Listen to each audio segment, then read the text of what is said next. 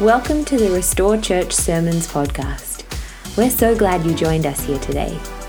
We hope that through this message you are encouraged, challenged, and strengthened. If you want to know more about Jesus, Restore Church, or have any questions, please head to restorechurch.com.au. Good morning, church. Good to see you this morning. And as we've already said, last one of these, hopefully forever. Hopefully forever. It's the last time I have to preach in an empty hall to a camera, and I'm really looking forward to seeing everyone next week. Please make it a priority to come along. It's going to be so good to be back together, worshipping together, coffee. It's going to be really good, so please come along. I hope you're ready for this morning. As Mark said, you can not only see what I'm talking on this morning, but the notes are in the Bible app, and you can follow along and make notes as you want to go along. So anyway, this morning I'm going to be talking about this is where I'm at. This is where I'm at. You ever say that you actually want to do something, that you're committed to something, but then kind of struggle with actually getting around to doing it? Ever say that you really believe in something, like really that's really important to you, but if people were to look at the way you live or you spend your time and energy, they would struggle to see that that in fact is a value in your life. Have you ever dug into why that might be? Look, we can always come up with excuses, right?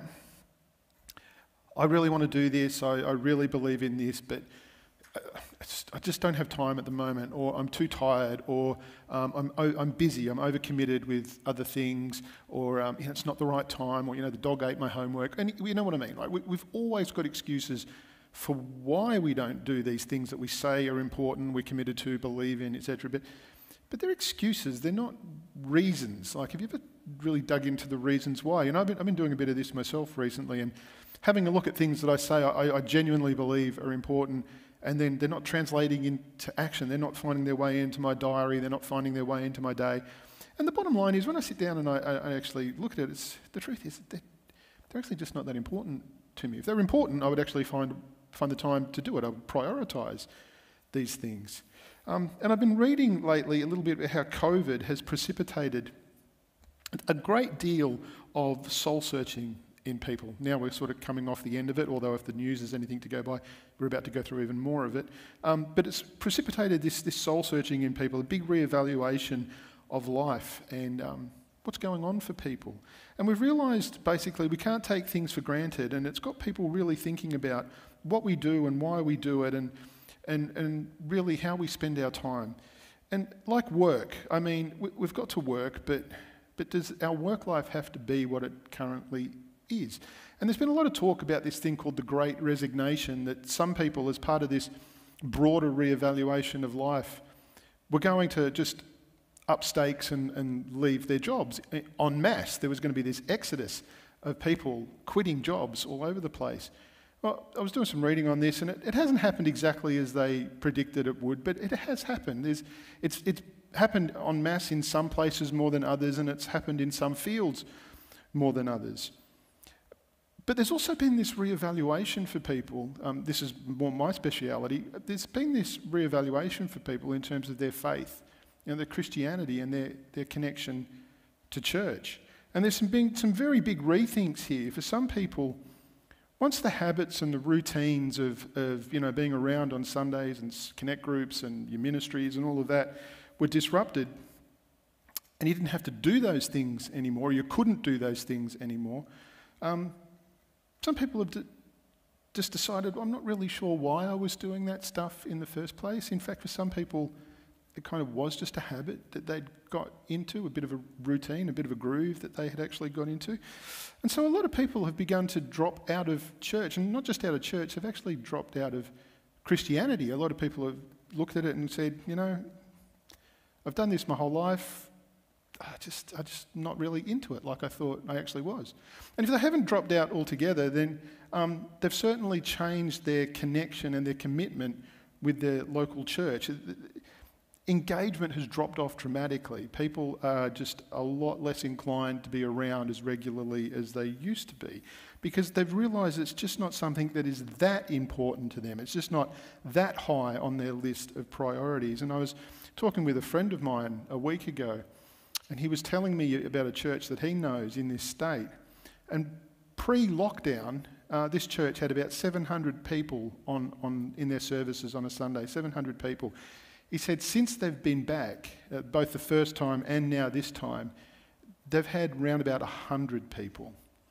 That's a significant disengagement by a lot of people. There's nothing like some major disruptions to make us reevaluate our lives, is there? So if you haven't already, I thought it would be good for us to actually check in on ourselves, a bit of self-awareness here to see where we're at with all of this, where we're at with our faith, where we're at with Jesus, where we're at with being part of the church. Have you thought about where you're at? Have you thought about whether or not things have changed for you in this time of disruption? I mean, it's been a challenging time for us all, and it'd be irresponsible for us not to just stop for a minute and take stock, rather than just assume that we're going to snap back to the way things used to be. It's better for us to know where we're at rather than just uncritically kind of drift off or drift away. Because here's the thing, a lot of stuff has changed, but our call to discipleship and our call to mission, that hasn't changed at all. Yeah, the world's been disrupted, our attendance patterns and all sorts of things have shifted and changed. But our initial call, the original call of us to be disciples of Jesus and our call to be on mission in the world and to be the church, that hasn't changed. Jesus still calls us to take up our cross daily and follow him. He hasn't changed his demands just because COVID has hit. Our call to go into all the world and make disciples of all nations and to teach them to obey everything that he has commanded, that hasn't changed just because COVID has hit. Jesus is still building his church, and his church still remains his plan A for the restoration of all creation. Like, COVID's changed a lot of things, but it hasn't changed any of that at all. The call to be a disciple, the call to be a church, those demands, they have not lessened one little bit. Now, following Jesus and being the church, it's going to require just as much, if not more, now and going forward than it ever has done in the past, because things have changed. Nothing about who we are and what we've been called to do has changed, even though the world has. But again, we might have. We might have changed. Things might have shifted for us. So where are you at? Have you stopped to think where you're at in relation to your discipleship, to your relationship with Jesus, to your call to be a part of his answer to the world's problems, to be a part of bringing the kingdom on this earth? Now, you might think that you haven't shifted at all, but in terms of your thinking and what this immediate term looks like and what next year looks like, your calendar might be actually telling you something different altogether. Now, you may not be struggling, but some of you might be. And some of you may be very clear-eyed about this and you know exactly where you stand, and others of you aren't sure because you haven't thought about it. So I thought it would be helpful for us today to just stop for a second and just to try and take stock of where we might be at. And then to see what it is that you might be able to do about where you're at and how we could help you if you need help with some of that. So I want to look at this passage of scripture from 1 Thessalonians. Now, 1 Thessalonians, this is a letter that Paul wrote to this little church that he had posted in Thessalonica, which was in Macedonia. And he'd started this church, and they were all new believers. Some of them have come out of Judaism, most of them were Gentiles. But they're a bunch of new believers, new followers of Jesus, and Paul doesn't get to stay with them very long at all before he has to leave again. And so he's concerned about them. You know, he's quite paternalistic, he's quite fatherly, he cares about these people. So he writes this letter because word has got to him that they're struggling. And of course, in that day and age, you know, the world was not that kind or generous towards people who were following Jesus and churches. And so there was a lot of resistance, and there was even a lot of persecution. And so a lot of these people who'd signed up for this, who were really committed to it, in the face of resistance and persecution, they started to rethink things, and they started to drop off and fall away and check out of their responsibilities. So Paul writes to them to remind them that they need to persist, they need to hang in there. And in Thessalonians in particular, which is one of Paul's earlier letters, He's really convinced that Jesus is about to return really, really soon. So he's like, hang in there, because not long now till Jesus comes back. Well, as you see Paul's later letters, he realises, Jesus isn't returning anytime soon. It doesn't matter. We still need to hang in there, because, the end is going to be worth it. What awaits for us in the end is actually going to be worth it. But in this context, he's talking to them. He's saying, you've got to hang in there, right? You've got to hang in there, because, we know sometimes that it is hard to persist. It's hard to just put one foot in front of the other sometimes when you don't know if things are going to be different in the future. But this is what faithfulness looks like, right? Faithfulness looks like doing what you know you need to do, even though you don't know where it's all going. And this is Paul is encouraging these people to remain faithful. Anyway, he writes in this, and now, friends, we ask you to honour those leaders who work so hard for you. That would be me, right? Who have been given the responsibility of urging and guiding you along in your obedience. Overwhelm them with appreciation and love. Now, that's actually got nothing to do with what I want to talk about today, but I just think it's the most important verse in the Bible, and I want to leave it there. And remember how the Bible says, be doers of the word, not just hearers of the word? Overwhelm them with appreciation and love, which usually translates cash, okay? Anyway, get along amongst yourselves, each of you doing your part. Our counsel is that you warn the freeloaders to get a move on. Gently encourage the stragglers and reach out for the exhausted, pulling them to their feet. Be patient with each other. Be patient with each person, attentive to individual needs.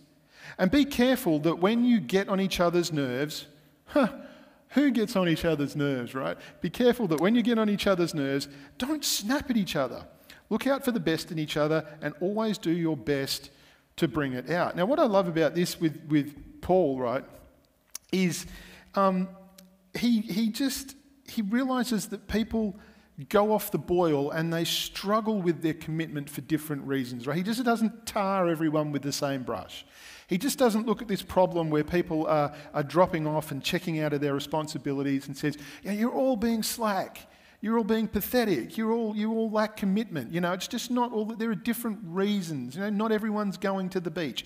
Not everyone's lying in bed watching church online or on demand when it suits them. Okay, there are people are struggling for different reasons, and he says that we need to be patient with each person and attentive to the individual needs of each person. Right. So the reasons behind struggling, they're quite individual, they're quite unique to each person. We're not all the same. We haven't been through the same stuff, and we're not all struggling with the same issues. We're individuals who may be struggling to follow through on our commitment for very different reasons, and each different reason requires a different response. Now, he identifies at least 3 reasons in this passage, and it's not an exhaustive list of why people struggle. There can be other reasons why people struggle, and it also needs to be nuanced as well. Now, not every reason has the same cause or the same issues around it. But as a broad scale, it's actually quite helpful. So he gives these 3 types of reasons and the issues that accompany those reasons as to why people are struggling and falling off in their commitment. And he says, one is that they're freeloaders, right? Freeloaders. That is, they're people who struggle with their commitments and their priorities. Secondly, they're stragglers. They're people who are disheartened and discouraged. And thirdly, they're exhausted. They're struggling with their ability and with their capacity, right? So there's these 3 broad categories: freeloaders, stragglers, and the exhausted. Now, I don't know. Maybe if you take some time for just 1 second, can you see yourself in any of those categories? Does any of that actually apply to you? Or does more than one of those apply to you? We'll quickly go through them and we'll see if that's where you're at. The first is freeloaders. The NIV translates it idle. And the Greek word that Paul uses is the word ataktos. And I like this word because it's actually a military term that I can really relate to. Actually, I can really relate to this on 2 levels. One is a military term, 2 is as far as the church is concerned. And what it means is to be a soldier who is kind of out of ranks, out of line. It's essentially someone who's part of something, but doesn't really take their responsibility as being part of something too seriously, and they're not contributing and they're not adding sort of synergy to what that group is doing. They're kind of being dragged along by the energy of everyone else. That's the sort of thing that Paul's talking about. It's essentially lazy, a consumer, someone who's like, I'm turning up and you guys do all the work and I'm just here for the ride. It's that type of thing. And as I say, I really got that from having been in the army, because one of the smallest units in the army is your section, right? A section is part of a platoon is part of a company is part of a battalion is part of a regiment. But so your smallest unit is a section. It's about 7 guys. And why this matters is because you are treated like a section. It's rare that you're treated like an individual. So when you're off doing, PT or you're on exercise or something, if your section isn't pulling its weight because of one person, the whole section suffers. They don't just go, Private so-and-so, you're slack, you're going to get punished. It's like, one section, you're pathetic, you're going to have to do it all again. And the upside of that is it kind of self-regulates in that everyone in the section will beat the living daylights out of Private so-and-so until he actually does what he's supposed to do. But that's the idea, that Private so-and-so is this guy who's out of ranks. He's not contributing, he's just weighing everyone down, he's just along for the ride. You can see the parallels with church, of course. The church isn't a section, but it's a body, right? And it requires every part to do its part, no matter how small that part is, no matter how insignificant you think that contribution is. If every bit does its part, it all begins to work. There is a synergy and an energy that goes with that. But when you've only got a handful of people doing the work and a lot of people who are out of ranks, in the church, we're not allowed to beat you senseless until you actually fall into line. That's a shame. No, it's not. We don't do that sort of thing, okay? There are other ways to do it, but it's like we have to get people's attention that, hey, it's not just you that you're affecting. When you decide to be out of ranks, when you decide you're just along for the ride and you're hoping that the energy of everyone else is going to pull you along, it's taking its toll on everyone else. We all suffer. When people don't do their thing, everybody suffers. Now, freeloading is about commitment and priorities. That's the rationale. That's the reasoning behind freeloading. Like, why do I not pull my weight? Why do I not do the things I should do? Why do I not commit? Why do I not contribute? Why do I not put in some way? Well, it's about your priorities and it's about your commitment. What's important to you? Because our treasure will always follow our heart. What's important to us, right? That's where we're going to give all our time and our energy and resources. So when somewhere something gets our best, despite what we say, that actually shows what actually matters to us, what is important, what our priorities are. And one of the great revelations that have come out of COVID is that people are too busy. Too busy. And that's why there's been this great reevaluation and this kind of checking out. And it's true. Most of us are too busy. Most of us are too overcommitted. And to live a healthy and sustainable lifestyle, we can't do everything that we really think we would like to do. We have to prioritise in that. So some things have to go and be pared back.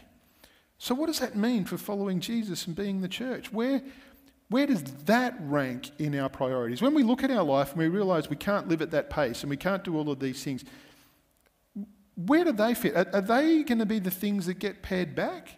Or are they the things that we're going to make room for because they actually do matter to us? They are important and we are committed to that. Now, Paul's prescription for the freeloader is that we are to warn them. The word is literally admonish. It's that kind of finger wagging thing, right? We're to admonish people like that. And it says we are, not just me, not just the elders, not just the leaders, like we, the body. Again, it's meant to be the body, self-regulating type thing. We are meant to warn one another about this.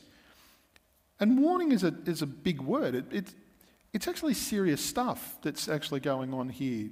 You need to be warned because you're actually in danger. In danger of what? Well, in danger of falling away. In danger of actually not making it in the end. See, Jesus sees it very differently to the way we see it. Jesus would say things like, no one who puts their hand to the plough and then turns back is actually fit for service in the kingdom of God. Don't forget, Jesus had no problems in saying to people, don't bother. When people came to him and said, look, I'm all in for you, I want to follow you, I want to do all this stuff, but first I've got other stuff to take care of, he'd be like, no, forget it. There's no but first. There's no but first. It's first follow me or just forget all about it. So it's actually really quite serious stuff. Maybe Jesus is the one who says, anyone who wants to follow me and first doesn't take up his cross daily and follow me, someone who isn't prepared to lay down their life in some way, he then says, well, if you're not prepared to do that, you actually cannot be my disciple. You can't be my disciple. It's not like you can be my disciple and you can be on mission on your terms, right? That's not how this works. I set the terms and this is what I require. So you need to make a decision whether or not that's actually important to you, whether you want to commit to that and whether that's going to be a priority in your life. Now, you know me, all right? Well, I hope you know me. I hope you know that I'm not a hardline guy. I hope, I try to, but I hope I come across pretty gracious in most things. Now, if I don't, this is genuine, you're more than welcome to talk to me about that. If I come across and I'm not being gracious, you let me know about that. But grace and truth, they have to go together, right? Grace and truth have to go together. Again, there's tension that we need to manage. If we get all truth with no grace, then you just feel beat up, don't you, right? You just go around beating people up and we all feel bad. And it doesn't really accomplish anything except make people feel really bad, okay? So grace and truth have to go together. But if by the same token we get all grace and no truth, well, that's no good for people either. It just ends up being wishy-washy, feel-good sort of garbage. And the thing is, you are loved and you are valued and you are incredibly important. That's the grace and the truth part in it. But the part of the truth is sometimes you need to get your act together. You need to pull your socks up. You need to think about what's important in life, right? You're still loved, but really, you think that thing that you do, you think that passes muster for discipleship? No, it doesn't. And it's because I love you that I need to tell you this. I love you, and that's why I'm warning you about this. You freeloaders, if this applies to you, if you're sitting there going, hey, I'm a freeloader this morning.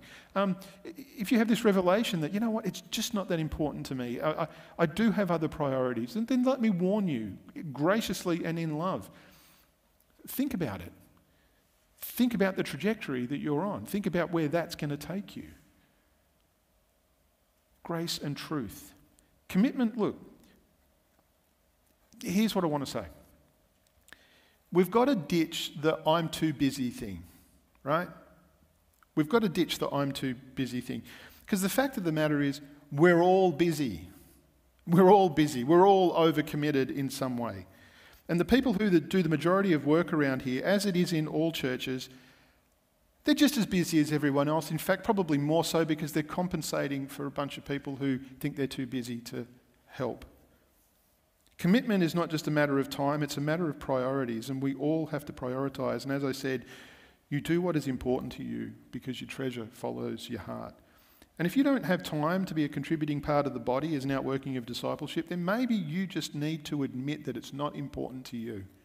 Seriously, just admit to yourself, it's actually not important to me. Save yourself and everyone else the grief. I mean, you love it, you love the people, you're happy, you've got nothing against it, but it's just not that important to you. If that's where you're at this morning, you need to be able to admit that. And I mean, you know us, we're not a demanding, all-consuming place. We're not big on overdoing it.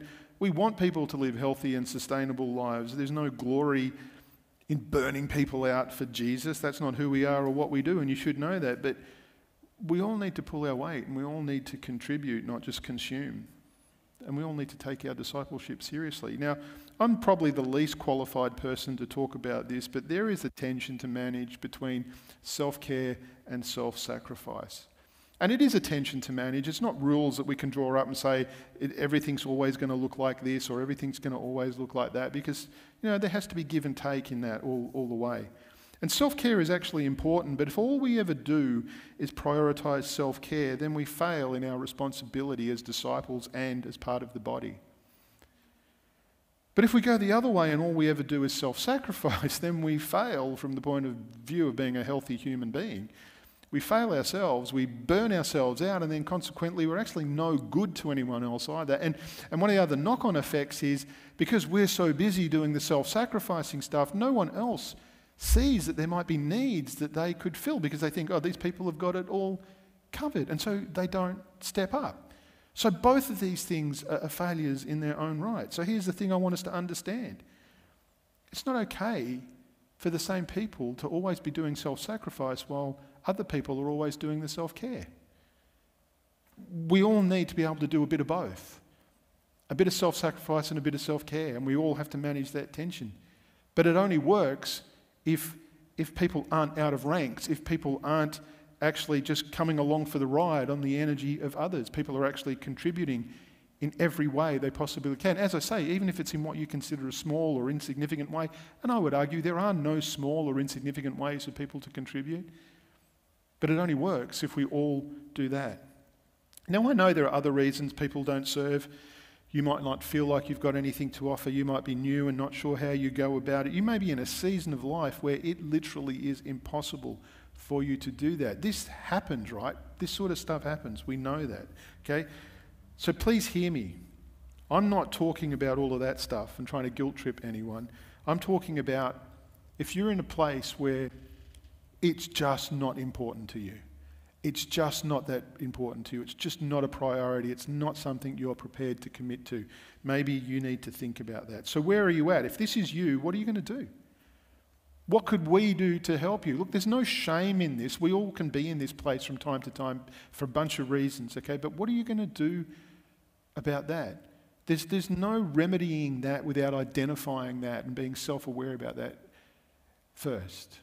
So, freeloaders. The second one, and these two are nowhere near as long as the first one, stragglers.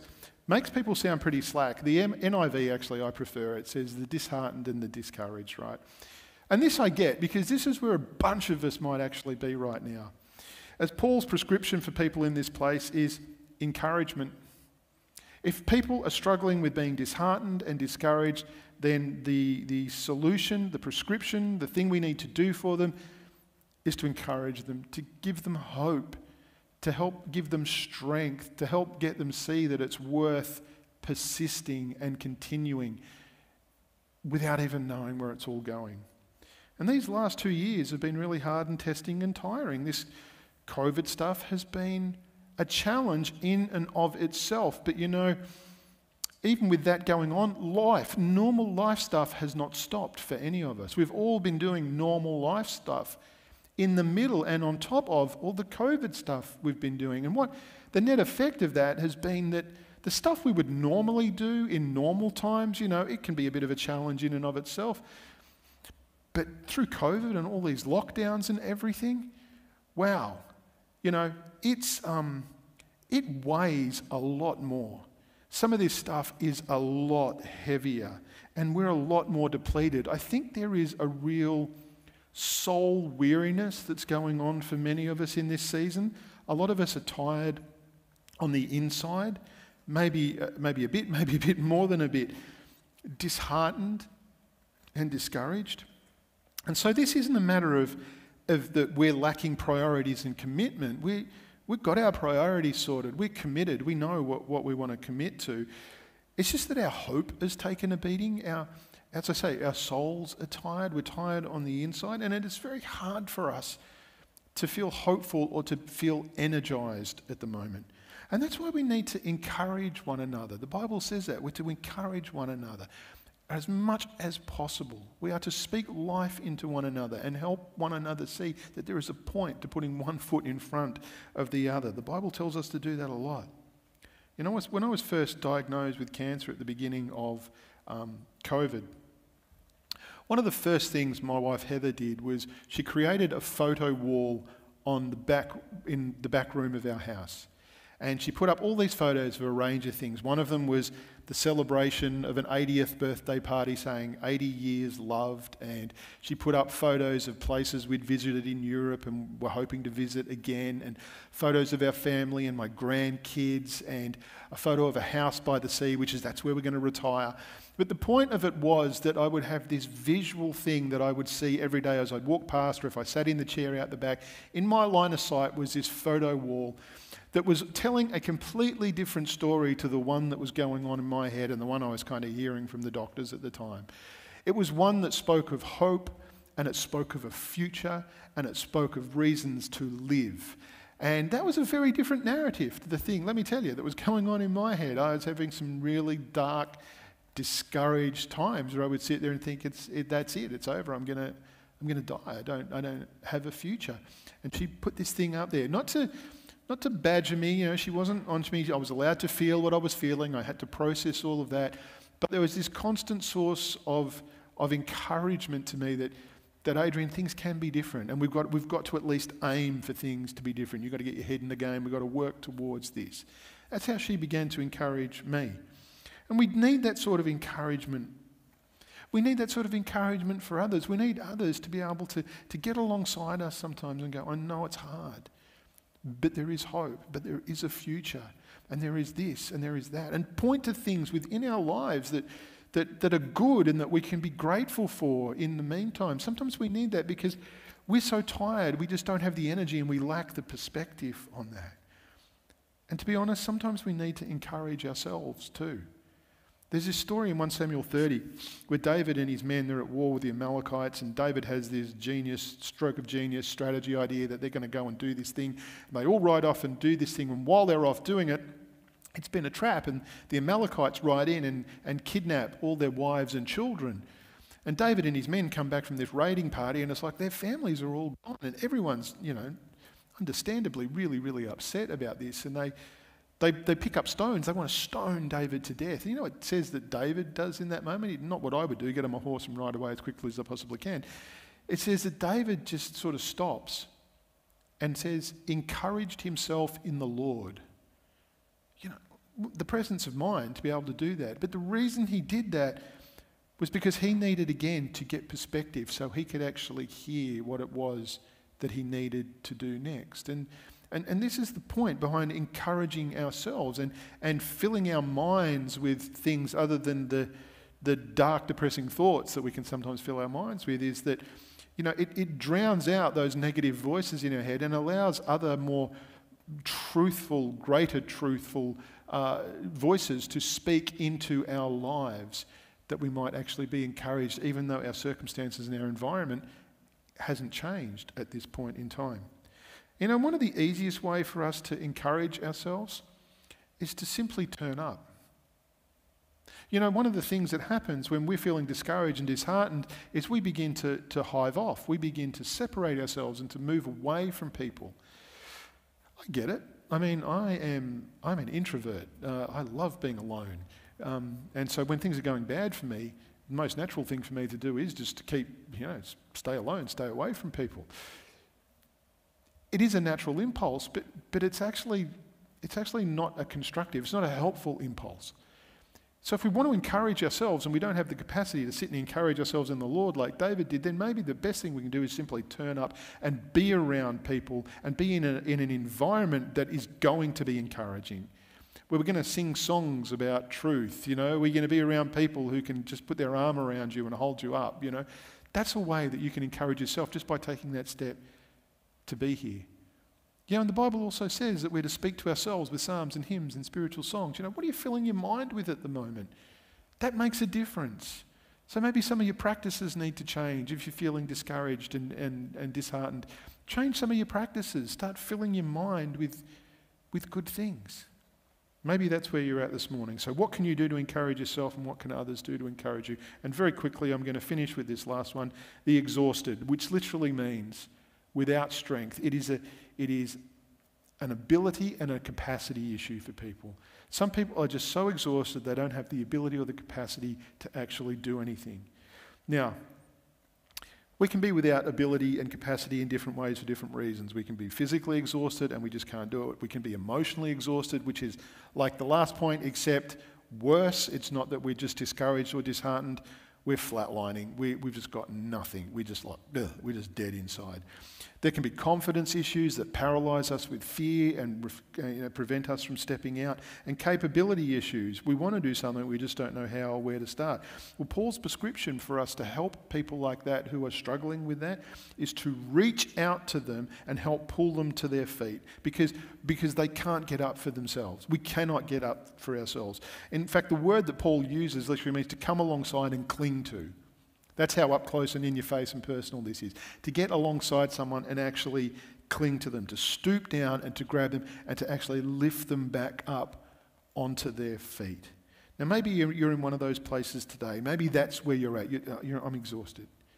I'm physically exhausted. I'm emotionally exhausted. Okay, or maybe it's not that. Maybe it's just like, I want to help, but I'm just paralyzed with fear. I just don't know where to start.